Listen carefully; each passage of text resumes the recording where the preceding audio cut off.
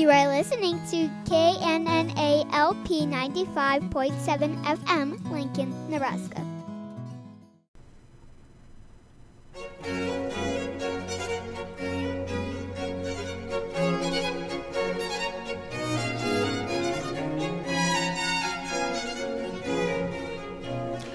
There seems to be a perception among Christians that Lutherans are somehow against holy living or against good works.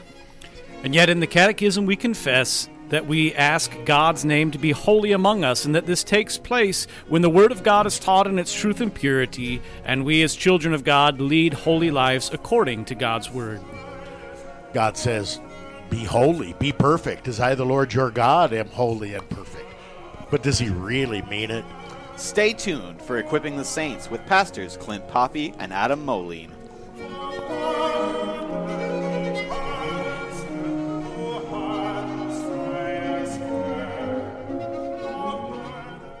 Welcome once again to Equipping the Saints. Pastor Poppy, Pastor Moline, Pastor Goodroad, and Vicar Kirstein. We serve the saints at Good Shepherd Lutheran Church in Lincoln, Nebraska.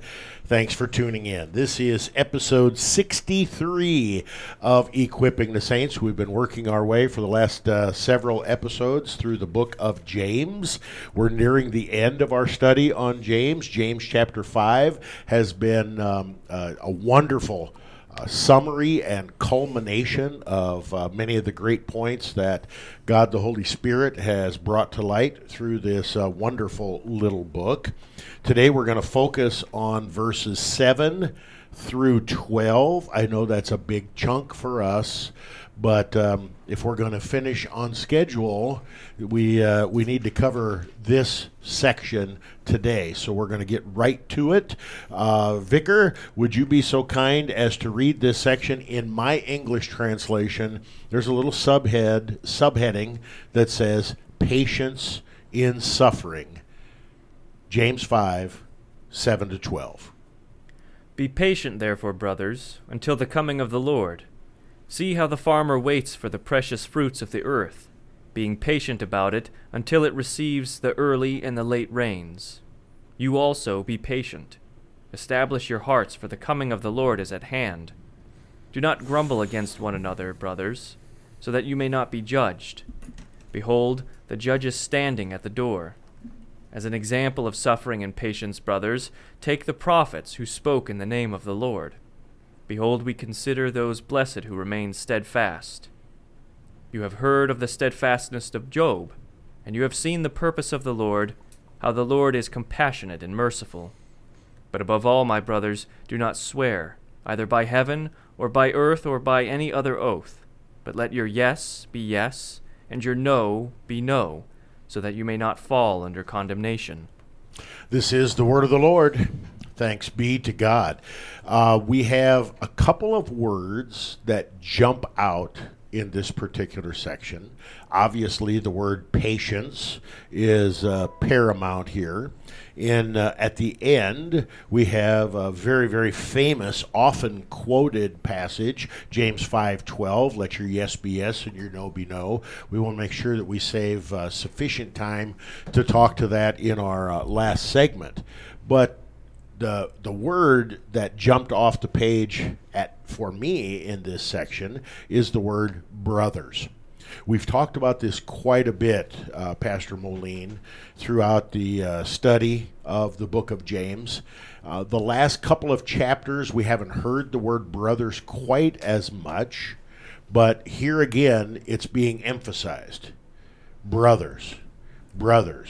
You have brought to mind that James is first and foremost a parish pastor, and he is preaching to his congregation and, again, under the inspiration of the Holy Spirit, to the whole church, to the whole world, through the inspired, inerrant Word of God. The significance, Pastor, on the word brothers, emphasized here in this particular section. Why is it important for us to keep this in mind as we conclude our study of James? Yeah, I think it's a really important word, especially considering the context that we talked about last week, right? Where he's just said, you fattened your hearts in a day of slaughter. You have condemned and murdered the righteous person who does not resist you. He's really laid the law down upon them, and yet he's still calling them brothers. And I think this indicates that, just as we say in our confessions, the Christian still needs to hear the law preached to them, both in terms of condemning them as a sinful person, as well as training them up in righteousness and how they ought to live. Both of those things are true. And so James is doing just that. He's preaching the law, and yet he knows his audience is Christian, and he's calling out their sins so that it might be forgiven, and that's the way we still do it today. We've talked in the past about why he says brothers and not brothers and sisters. You can check back to some of our previous episodes in that regard. Vicar, how would you define the word patience? What is it, and why is it important that why is that an important virtue or attribute for a Christian to hold on to? Sure, yeah. So patience is just long suffering, right? It is not being anxious about what is to come. It is not, it's good for the Christian to be patient in all things and to wait on the Lord. There's many things in the life of the Christian that we just have to wait for. The return of the Lord is one. Here also James uses the example of the farmer needing to be patient, needing to just simply wait for the fruit of the earth as it comes up, needing to wait for the rains, the early and the late rains. You simply cannot rush through these things. And as it relates to suffering then, you have to endure it with long suffering. You have to be patient. You have to wait on the Lord. He has promised to deliver you. We live in an instant society. We eat our instant oatmeal and drink our instant coffee and put things in the microwave so that we can eat them instantly. We drive through fast food. We have auto banking. Everything has to happen right now. And when it doesn't, you get angry. You get mad really quickly. Hence the term that did not exist 30 years ago, road rage. Right. When things don't happen quickly, people fly off the handle, and so patience is in short supply. Pastor Moline, when we're talking about patience in this context, James chapter 5, we're not talking primarily about long suffering in the grocery line. We're not talking primarily about long suffering with regard to getting your card or check in the mail. We're talking about something more significant, and I think Vicar hinted at it. He mentioned it in a long laundry list here, but the kind of suffering that a Christian endures requires patience. We have all these sections in Scripture, especially in the Psalms and Proverbs, that talk about your enemies. When your enemies surround you, when your enemies encamp about you, when your enemies attack you. Is this what we're talking about? This kind of patience with the suffering that a Christian specifically endures from the devil, the world, and our flesh? Yeah, I mean, the devil, the world, and the flesh are constantly after us, and I think that the entire Christian life here on earth is suffering, knowing that we're sinful people, that we're unworthy, that we have sinned in thought, word, and deed, and knowing that we have this great promise stored up for us in heaven, and yet we aren't there yet. It's this now and not yet thing as we wait for the appearance of our Lord, the parousia. In the discussion we're having here, it makes me think, especially with the context later on in this section, that James is really thinking about Matthew chapter 5 and the Sermon on the Mount, especially thinking of the last couple of Beatitudes. Blessed are those who are persecuted for righteousness' sake, for theirs is the kingdom of heaven. Blessed are you when others revile you and persecute you and utter all kinds of evil against you falsely on my account. Rejoice and be glad, for your reward is great in heaven. For so they persecuted the prophets who were before you. That's really our Christian life right now, is dealing with those things. The knowledge of the promise, and yet we look around and we don't see that yet. We must take it by our ears, by faith, by hearing about it and believing it as the Holy Spirit works. I want to bring out the Greek here, pastors, because this is, I think, really pertinent to what we're talking about. So in the Greek, the word be patient, that the Greek word that he uses here is macrothumesita. And that's actually a compound word formed from two Greek words, macro and thumos. Macro meaning like big or long. Thumos meaning like passionate, or sometimes your anger, any kind of really intense feeling that you might have here. So the force behind macrothumesita is really kind of like be long-suffering or persevere. Like, take those really passionate feelings that you have, take control of them, and kind of use them for something good. Just be patient and wait for what God is going to be doing. I think this is really kind of getting at, like, listen, I know that you can be passionate about, for example, God's word. We have, as Christians, every right to be angry at the world for the vast amount of sins that are going on right now. But James is just saying, be patient, be long-suffering. The farmer waits for what God is giving to his crops, right? So, as Christians, what do? We wait for what God is going to be doing. We, just like Pastor, during my vicarage year, I did a study on Habakkuk, where God was constantly telling Habakkuk, just be patient. I'm doing things that you don't know about. Our job as Christians is to just endure in the word, be patient and long-suffering, and keep our faith. Well said. Pastor Moline, that gives us a paradox then, doesn't it? Because we're called to make the good confession in this world of sin. We're called to stand up and contend for the truth against the enemies, and yet at the same time, we are to be long-suffering. It's really, as you explained that word, it's as Vicar mentioned before, we are prone to be quick-tempered. And this is basically saying, be long-tempered, be long-suffering. So, Pastor, in the time that we have left,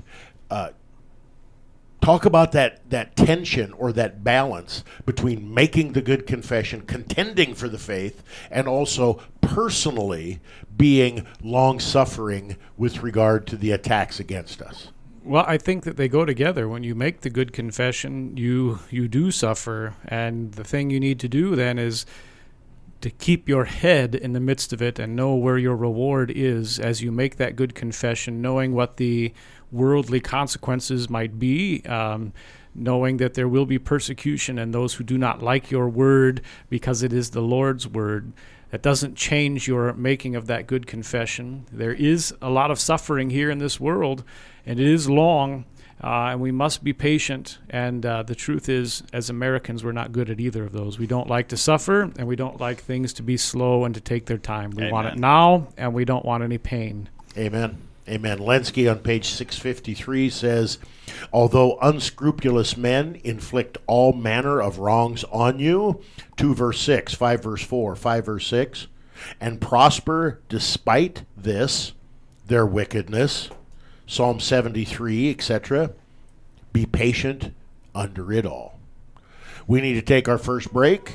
This is Equipping the Saints. We're looking at James chapter 5. Don't change that dial. We'll be right back. You are listening to KNNA LP 95.7 FM, Lincoln, Nebraska.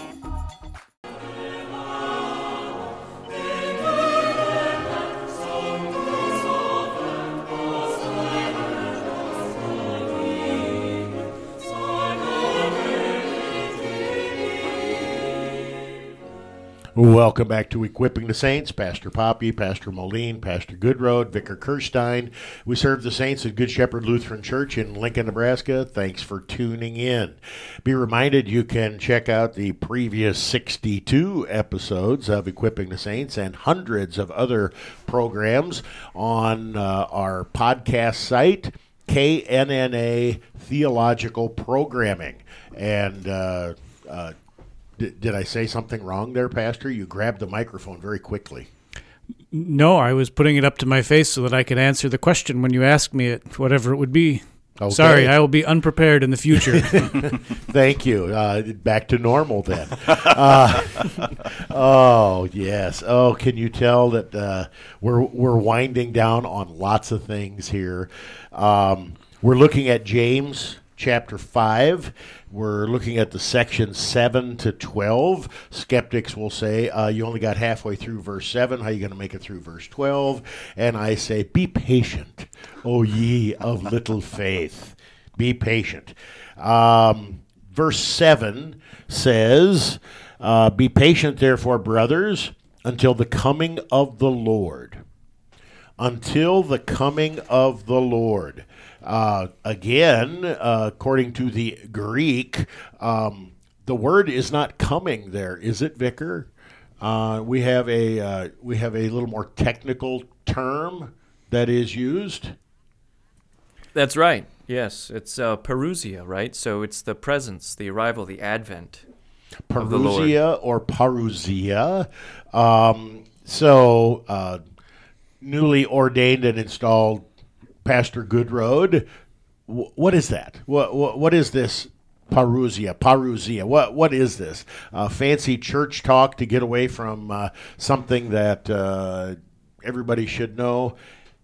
Catechize me, would you please? Well, as Vicar was just kind of pointing out a little bit, he has a great definition there. So, coming, arrival, advent. This is especially referencing the second coming of Christ. So, of course, we know the first coming of Christ was his incarnation, the first advent when he came into the world through Mary. Well, this is talking about be patient until Christ comes again. And as Christians, of course, we know the eschatology type language here is Christ is going to come back, and that is when everything will be fulfilled. The old world will pass away, the new world will come into being, and this is kind of what we're all looking forward to as Christians. When we say, well, just pray for Christ to come back, pray for Jesus to come back, because everything right now is tainted, corrupted with sin. We are looking forward to this second coming of Christ. This is what James is telling us too. Be patient, like we talked about in our last segment. Be long-suffering. Just wait until Christ comes back. Until then, stay in the Word, be faithful, and preach the gospel. Pastor Moline, that we have a lot of Christians that really have messed up ideas with regard to the understanding, the theology of the end times. We have church bodies that are completely devoted to teachings that are aberrant teachings based on Scripture. Lutherans believe what the Scripture teaches, an amillennialist view of the end times. It's kind of boring, but it brings great comfort.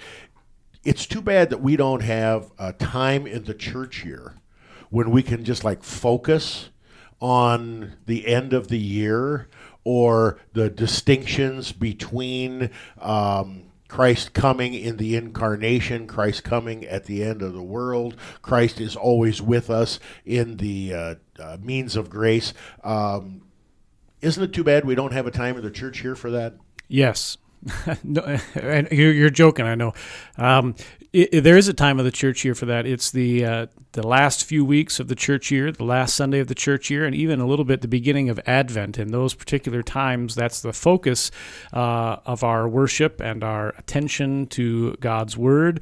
We even have one of the greatest Lutheran chorales that's all about that, Wake Awake for Night is Flying, which we ought to sing often, especially in that particular church year, time of the church year.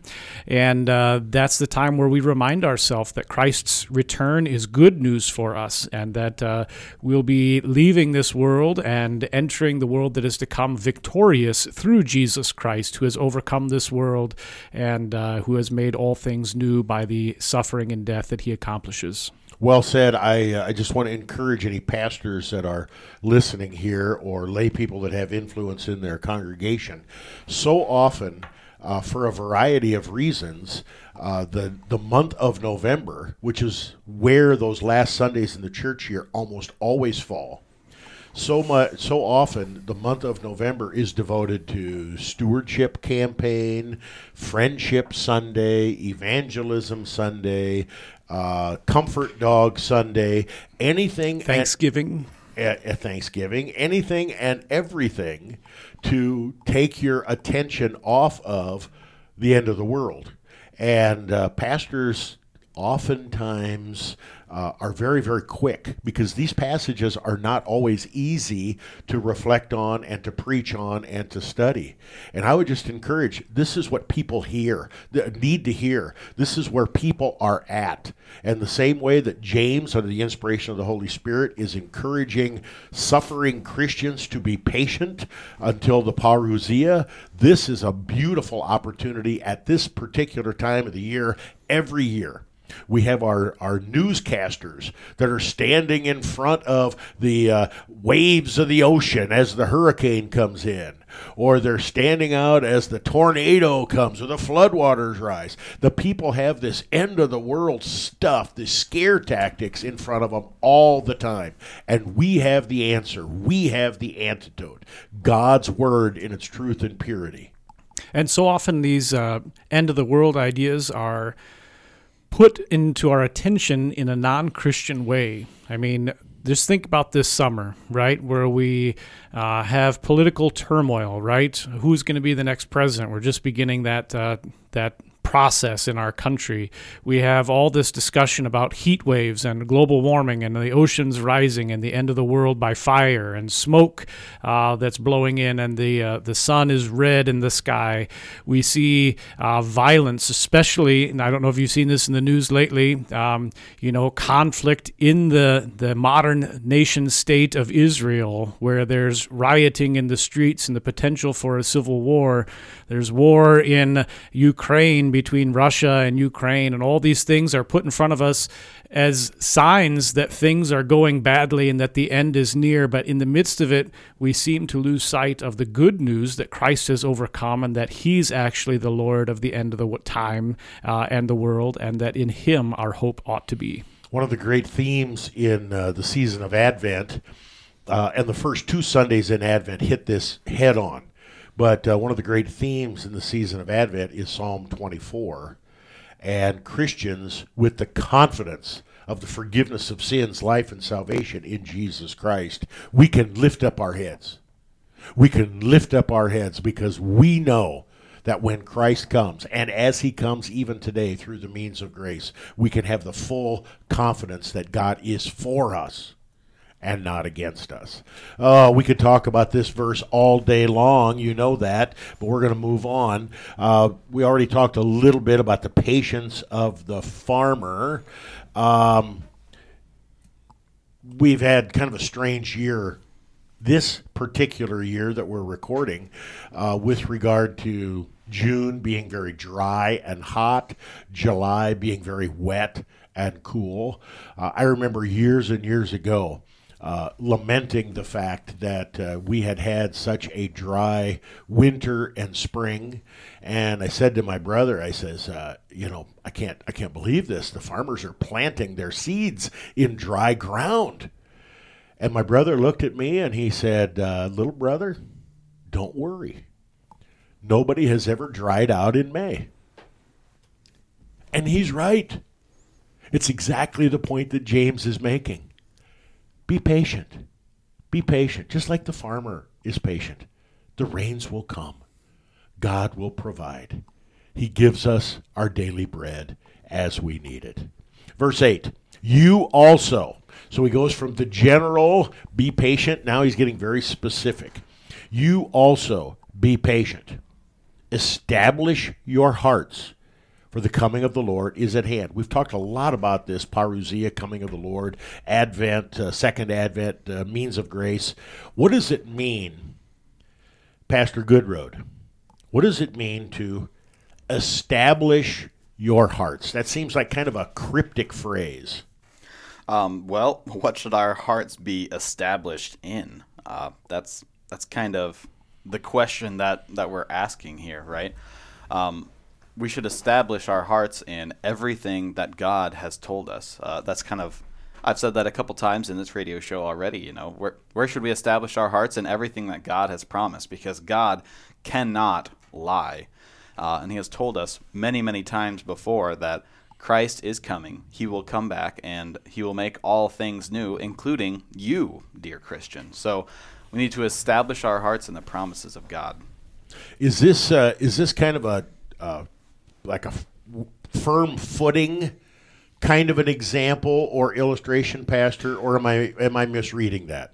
Yeah, I mean, so the word that's used is sterizo, right, which is this word that really means standing on the roots, right? It comes from two words, again, a compound word, rizo, roots, and then stello, which in this sense is used in stele. You've seen in Egypt those big, tall stelas, right? The big, tall stones that are 90, 100, 150 feet tall that they stood up. That's where this word comes from. Stay, standing like one of those stones, rizo, on the roots. That's what we're doing. We're standing firmly on what our foundation, our roots are, and that's Christ Jesus, as we wait for His return.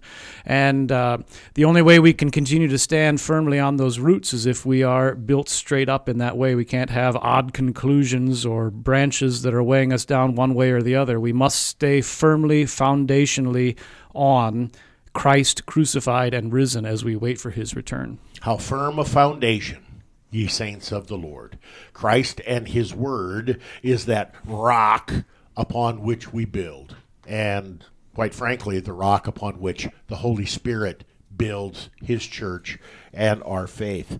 In verse 9, it continues, and we've had this thought brought out earlier, do not grumble against one another, brothers, so that you may not be judged. Behold, the judge is standing at the door.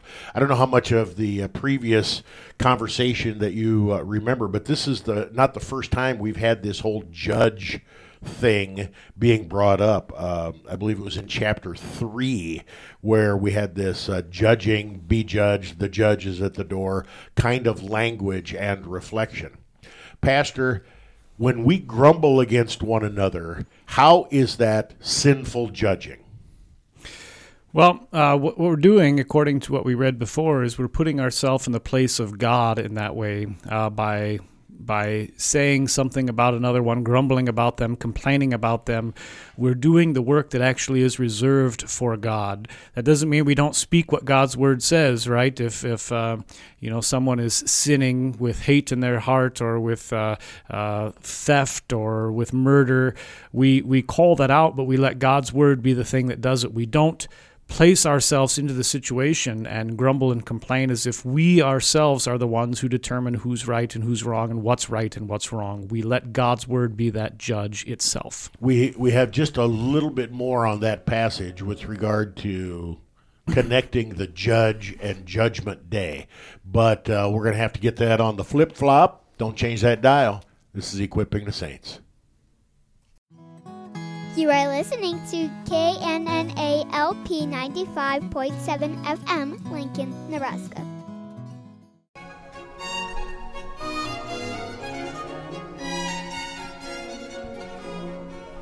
Welcome back to Equipping the Saints. Pastor Poppy, Pastor Moline, Pastor Goodroad, and Vicar Kirstein. We're four manning it again today for a short period of time. Pastor Goodroad and Pastor Moline announced that when the study of James is over, that they will be embarking on a new study, and that will be the book of Proverbs.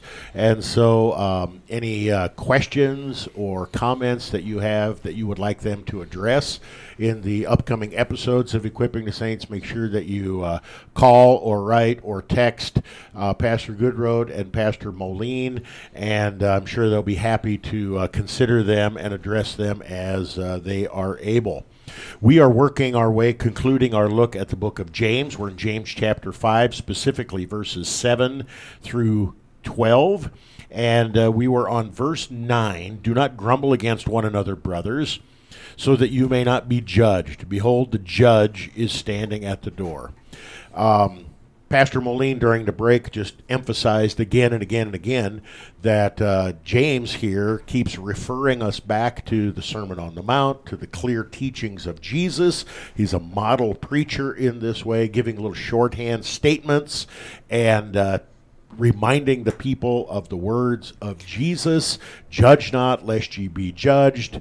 What was the other one you specifically mentioned? Well, they're both in Matthew 7. Judge not is in there. And then also I stand at the door and knock. That's in chapter 7 as well. Okay, great. Whoever knocks will be opened.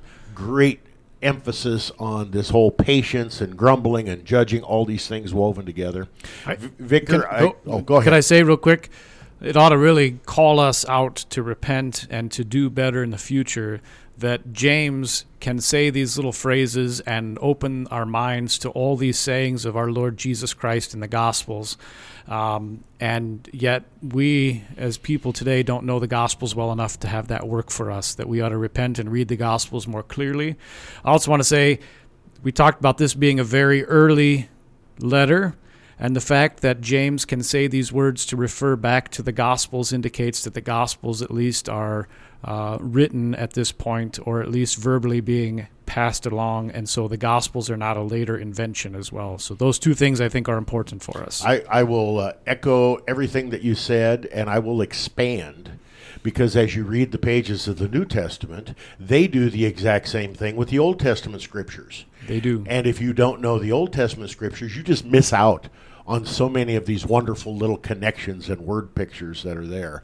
And the more you study your Bible, the more you read your Bible devotionally, the more you spend time in the Psalms and the Proverbs. It's just like the firecrackers of 4th of July. As you read through Scripture, you have all these wonderful connections. You don't need your cross-reference thing in the middle of the Bible, because the Holy Spirit is cross-referencing it in your brainwaves. Easy. Okay, Vicar, I have a question for you.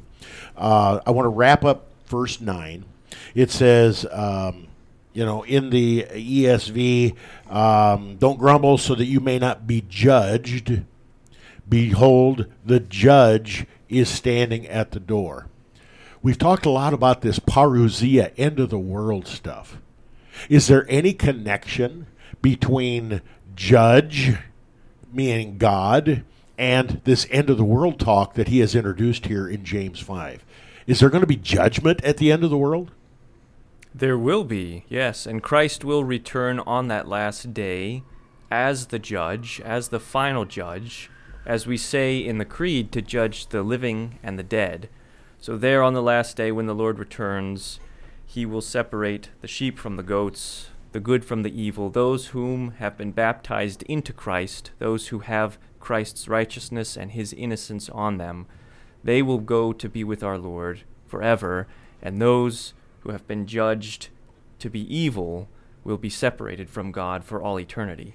So I better clean up my act so that I don't have to be standing in fear and terror on that last day, right? The day of repentance and salvation is today. Okay. See, that's the thing. We have boldness and confidence to stand up and lift up our heads as we live in this repentant joy, as we live in this Baptism Part 4 of Luther's Small Catechism, daily contrition and repentance. It's not an either or, it's a both and that is always a challenge to preach and teach to the people of God. I think James does a marvelous job of it here. Pastor Goodroad, in verse 10, it says, as an example of suffering and patience, brothers, take the prophets who spoke in the name of the Lord. What is James referring to? He doesn't tell us any prophets' names. He doesn't give us any situations. He doesn't give us any details. Take the prophets. What in the world am I supposed to get from that? Well, you're supposed to look at the prophets, just like James says. You know, there are so many. I think all of the prophets have been were martyred or killed in some way or another just for preaching the actual word of God. As you read through Acts, I think that there are multiple scathing sermons that the apostles preach to the people that say that exact thing. It's like, listen, all these people that God sent, you have killed. And then up to the very last one, Jesus Christ, the very Son of God, you also killed. I think in Matthew as well, there's even the parable of the vineyard where the owner of the vineyard, he leaves and he sends people back to collect things from the vineyard that he rented out to these people, and they continually beat his servants and threw them out of the vineyard until finally the owner of the vineyard sends his son to go and collect the rent, the things that the owner should be rightfully getting from this vineyard. And what do the renters, the keepers of this vineyard do? They say, let's kill the son so that way we can get his inheritance. This is what James is talking about here. Just proclaiming the word of God makes you a target, not just for the world, but especially for Satan. Satan will constantly attack you in every way possible, through your faith, through trials and tribulations that he puts you through, or trials and tribulations that he'll even put your family and friends through, just for being connected to someone who faithfully proclaims the word of God. Amen. Amen. Pastor Moline, we have this word that's translated hardships or suffering or whatever in our English translations. Kakopathia? Am I getting that close? Yeah, you're pretty close. Okay. And this takes us back to earlier, I want to say chapter 1, maybe chapter 2, about the base things, suffering the base things of this world. This isn't just like, you're having a bad day or you're having like general run-of-the-mill hardships. This is suffering of the most intense and base kind, based on the way Satan works in our world and the way he attacks and afflicts Christians. Did the prophets really suffer in that way? Yes, and perhaps the one that you can look at to see this most clearly, although you could do it really with most of them, but I think of Jeremiah, the weeping prophet, who really faces lots and lots of hardship, being put into the stocks, being thrown into a pit, and yet he keeps on preaching God's word faithfully throughout all these hardships, more than there's time. You can read the book of Jeremiah to see all of them. He keeps preaching God's word faithfully because God sent him to preach, and it doesn't go well for him. And you always wonder, we don't face that today. Not in the same way, right? If I was thrown into the stocks publicly in the square, would I keep on proclaiming God's word therefrom? It's a question that I haven't had to answer yet, and God be merciful if it comes, that I am faithful to be able to do that. But there is a lot of that very bad suffering that the prophets faced. And it could be in store for us in the future. We do not know. We rely on a gracious and merciful God. Pastor Goodroad, it says, as an example of suffering and patience, brothers, take the prophets who spoke in the name of the Lord. My Greek is not as sharp as you and your Greek expert brother, but you knew I was going to get that in there, didn't you? Oh, yeah. But it seems to me that James is using the word lalein and not legine or legan or keruxe. Yes. Or kruxo. This is more than just making a comment or, oh, by the way, isn't it? Help me out here with this. They spoke in the name of the Lord. So yeah, it's from the Greek word laleo, which is kind of speaking freely. it's not necessarily a super well prepared speech that everything has been written down. It is kind of just God has given this word to the prophets to just speak freely and openly and let it flow freely from their mouth, to proclaim this absolutely everywhere and not stop proclaiming it. There's not like a beginning or an end to this speech. It is the prophets have been given this to just go and talk about until they die, and that's what they did. It's a part of their life. It's a part of their fabric. It's a part of who they are. Vicar, at the end of verse 10, it says, take the prophets who spoke in the name of the Lord. What is it? What did they just tack the name Jesus on everything that they say? What does it mean to speak in the name of the Lord?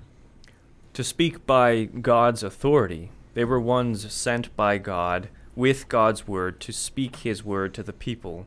And so they have the full authority of the Lord when they speak in his name. And how did they know what words to say in the authority of the Lord? How did they know that? Did they get like visions and dreams, or where did this come from? The Lord revealed it to them through the Holy Spirit. Okay. They knew exactly what the message was that they were given to say to the people. And so it could have been in a vision. It could have been in a dream. It could have been in some direct revelation. It could have been in the word that was passed on generation to generation. And I'm reminded of the book of Hebrews because in the olden days, God spoke through many and various ways. But how does he speak to us today? Through his Son. Through his Son. The Word, the Word, the Word. And we can get great confidence when we speak in the name of the Lord because just like Jesus, we're speaking with authority. People will notice that. It makes me think of the catechism. You know, God's name is kept holy when the word of God is taught in its truth and purity, and we, as the children of God, also lead holy lives according to it, which you can almost say that's a lot of what the entire book of James is about. That is much of what the entire Christian faith is all about. Briefly, verse 11. Behold, we consider those blessed who remain steadfast. That takes us back to James chapter 1, verse 12. Blessed are those who are steadfast in trial. They will receive the crown of life. You have heard of the steadfastness of Job. So now he does give us one specific prophet or Old Testament patriarch. And you have seen the purpose of the Lord, how the Lord is compassionate and merciful. Pastor Moline, in the few seconds that we have left before the end of this, compassionate and merciful. How does that sum up the attributes of God? I mean, I don't know how to say it any better than that, than just to say that's who he is by identity. John says, God is love, and this is love, not that we have loved God, but that he loved us and sent his Son, Jesus Christ, to bear our sins to the cross, bleed, and die in our place. And so that's compassion and mercifulness there. That compassion word, it's got the funny-sounding Greek name, and give us 20 seconds of history on the worship understanding of that word. Yeah, actually, that particular word, splagna, is here, except this is a different version of it because it's palusplagna. So many movements of the guts in compassion for us. And so it's even intensified with that palu there. Polygon comes from palu, many, right? He has many movements of the guts on our behalf. I love that. I love that. We need to take a break. This is Equipping the Saints. Don't change that dial. You are listening to KNNA LP 95.7 FM, Lincoln, Nebraska.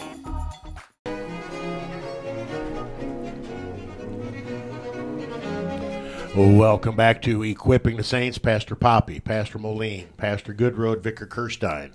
We serve the saints at Good Shepherd Lutheran Church in Lincoln, Nebraska. Join us for worship if you're in the area, 8 and 10:30 on Sundays, Wednesday evening year-round at 6:30. Check out our website, thecross957.org. We're in James chapter 5. We have been working and working and working to verse 12, and we're finally there. Verse 12 is a often quoted, very significant verse. It's also kind of a transition verse. Many English translations include verse 12 with the previous section, patience in suffering. There are some translations and some Greek additions that include verse 12 with the following, with verse 12 through 20, the end of the chapter, the last admonitions, or regarding prayer in distress and in sickness. I think you can make a case that verse 12 goes as a conclusion to the previous section and as a great introduction to the next section. So it is truly one of those wonderful transitional verses.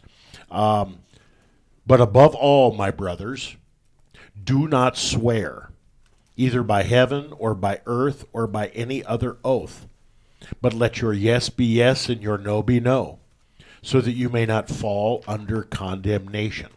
Again, for I think the third or fourth time in this brief little section, we have that word brothers emphasized, and I think that's important. Do not swear. Do not swear, either by heaven or by earth or by any other oath. Do not swear. It seems to me that we have a commandment about swearing. Vicar, is that correct? Yes. I mean, here James is also probably drawing on from what our Lord said in Matthew chapter 5 when he says, do not take an oath at all, either by heaven, for it is the throne of God. In your interactions with fellow Christians in the world, you don't always need to be swearing by heaven or earth or any oath. Just let your yes be yes and your no be no. I mean, it's quite simple. Which isn't to say that there is never a situation where you could not swear an oath. In the civil realm, there are situations and circumstances where it is appropriate to swear as with God as your witness when you are giving a testimony, say, in a court. That would not be a sin in order to do that. Right, because what is the implication if you are swearing by, this, that, and the other thing all the time that, yes, I swear to God, I am telling the truth this time. Well, the implication then is exactly, Vicar, this time. So you're saying all the other times you're not? That's kind of, I think, what the thrust of this Matthew passage is talking about. It's, well, you don't need to. Just always tell the truth.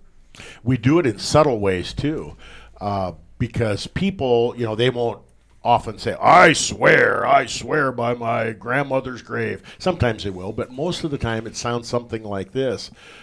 Hey, no, it's true. I'm really telling you the truth. I really mean it. As if before they weren't telling the truth. They didn't really mean it. That's what's implied. And so we have a lot of this kind of nonsense going on. We see it in the political realm all the time. Oh, no, I didn't know about that secret stock information. No, I'm telling you the truth. I do not recall. Yes. So we have a lot of that. And this oftentimes creeps into the life of a Christian, and we don't even realize it. We don't even realize it. Pastor, Vicar and Pastor Goodroad were talking about, there are appropriate times for a Christian to give an oath or to swear an oath. I'd like you to weigh in on that. Do you agree with that? And if you do, what would be some specific examples? Yeah, I think there are specific times, as the vicar said, when you are testifying in a court of law, you put your hand on the Bible, you raise your hand, and you say, I swear to tell the truth, the whole truth, and nothing but the truth.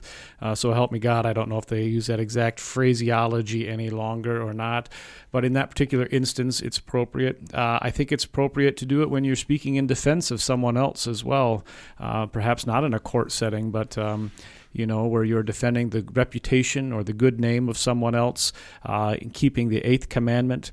Where the limitation is, I would say, and I think they both hinted at it, you should not do it as a means of self-justification, right? That is a beautiful observation. Beautiful. So if you're not self-justifying, it is appropriate to use God's name, as we say, in the small catechism again, to use it the right way and not to use it the wrong way. And that's where the distinction needs to be made. What about, Pastor, there's a lot of talk in our world with regard to Christian nationalism, and you've got 50 different definitions of what Christian nationalism is. What about a Christian who is elected to political office or a judgeship or something like this, and they are required to swear an oath of office? We see this more prominently when a president is inaugurated. We're not talking about telling the truth there so much as acting like a Christian in the name of God when you're taking an oath on the Bible or taking an oath in the name of God. Is it appropriate for a Christian to serve in that way and to take that kind of an oath? You said a lot of things there. I'm going to focus on the last part. Is it appropriate to take an oath of office? I think as a Christian, you are able to serve in public office. I think it is appropriate for you to do so, and I think that you can do that in terms of understanding that all authority ultimately derives itself from God. And so you have an office that has particular authority given to it by God, and you act within that authority and not placing yourself above God. In that sense, it is appropriate to swear that oath of office. And I think if you understand that correctly, that's a good and God-pleasing thing to do. I think that part of the problem that we have with all governments on earth is that they are full of sinners and they are in a sinful world. And oftentimes those oaths of office are done as a public show to cement support from the common people like you and me, rather than to actually acknowledge how the authority derives from God and works through these offices within a particular government. So if it is a public show to cement support, then you shouldn't do it. But if you're understanding it correctly, it is good and God-pleasing. And I don't know if I'm making sense. No, you are, but that's really with any aspect of the Christian life. Anytime you're doing it for a public show, you're a hypocrite, and your faith is not genuine. So. When it's more important that it's the Lincoln Bible rather than God's word written down as passed down to us through prophets and saints of old, then you have a problem. Amen. If it's more important, that people see you doing it and you're on the Twitter and the YouTube and the CNN and all these things, instead of actually caring about what it is that you're promising to do, therein lies the problem. And that's why it's better to put your trust in God than to trust in princes, better to put your trust in God than to trust in man. Okay, I'm going to shift gears now, but tangentially, what about when Christians get married? Are they swearing an oath before God that they will be faithful to each other? Is this a type of an oath? Yeah, it is. I mean, so I don't have a hymnal right here in front of me. I know you've got one over there by you.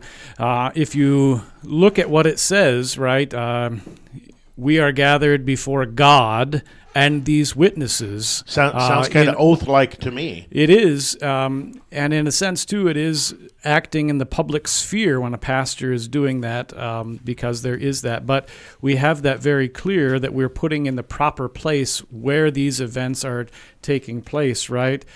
We are gathered in the sight of God and before His church to witness God acting and uniting this man and woman in holy matrimony. And so again, it's putting things in the proper perspective and the proper order, and that we're understanding who is the one doing the work there. And in that sense, that oath is God-pleasing for a husband to be there and to support his wife for better or for worse, in sickness and in health, in the same way for her to submit in all those ways as well. Amen. Amen. Vicar, it says, let your yes be yes and your no be no. That sounds very familiar with regard to, again, the Sermon on the Mount and Jesus' words. Is James using it in the same context as Jesus, or is he making a different point? No, I believe he's just simply echoing the words that he would have heard from Jesus throughout Jesus' earthly ministry. Simply tell the truth. Simply be Christians to one another, and when you say yes, mean it. When you say no, mean it. You don't have to quantify it. You don't have to try to justify it. Simply tell the truth and deal with each other how Jesus deals with you. You don't have to worry about Jesus being wishy-washy with you. When Jesus says yes, he means it. When he says no, he means it. When he tells you something, it is to be believed because Jesus is not a liar. I think that's a great connection, because so often, we like to play with the truth and have various levels of gray with regard to black and white and the things that we say, and we transfer that onto God and think that he is speaking to us in his word the same way. And that is a horrific way to look at God's word. God is not going to lie. He's not going to deceive. When he says that his love for us is real, he means it. When he says, this is love, not that you love God, but that I loved you and sent my son to be the atoning sacrifice for your sin. He's not hedging. He's not fudging. He's saying it exactly how it is. And we can take that to the bank, and as Christians, we should ask the same way. Pastor Goodroad, it says, let your yes be yes and your no be no, so that you may not fall under condemnation. Is this going back to that end of the world, judge is at the door kind of condemnation, or does he have something else in mind? Well, why not both? I don't know if you've seen that meme before online. It's definitely both. It's just be Christian. That's what James is just doing over and over, exhorting us Christians. Brothers, just be Christian. Don't fall under condemnation, so that if you were to go out in public and say or do anything, no one will have anything against you. Don't say something and not mean it. In other words, do not break the 8th commandment. Don't lie. Just tell the truth all the time. That's what we Christians do. What do you think, Pastor Moline? I agree, and I think that's, as we're very careful to understand what the purpose of civil government, if we're taking an oath in a court or in an office, the purpose of civil government is to punish evildoers, right? In that sense, keeping our neighbors safe. And so that is the purpose of civil government, and we should be concerned about being condemned therein if we are breaking the rules and the law. Even more important, though, as you said, is that we don't want to receive the ultimate condemnation which comes from God at the moment of our death. And in that sense, it's more important for us to be Christian as well than it is to be a citizen of a nation or a state that's going to be destroyed on the last day. And so both of those things, we have certain consequences and things to worry about, but one of them is definitely more important than the other. When we lie, it harms not only ourselves and not only our neighbor, but also our relationship with God. And when we are justifying ourselves, as is often happening when we are lying, we're sending a message very clearly that we don't want and don't need the justification that Christ has given through his life, death, and resurrection. Amen. Very, very dangerous stuff. Amen. Thanks for tuning in, Equipping the Saints, James 5. We'll finish up James in our next program. Thank you for tuning in. God's richest blessings in Christ. You are listening to KNNALP 95.7 FM, Lincoln, Nebraska.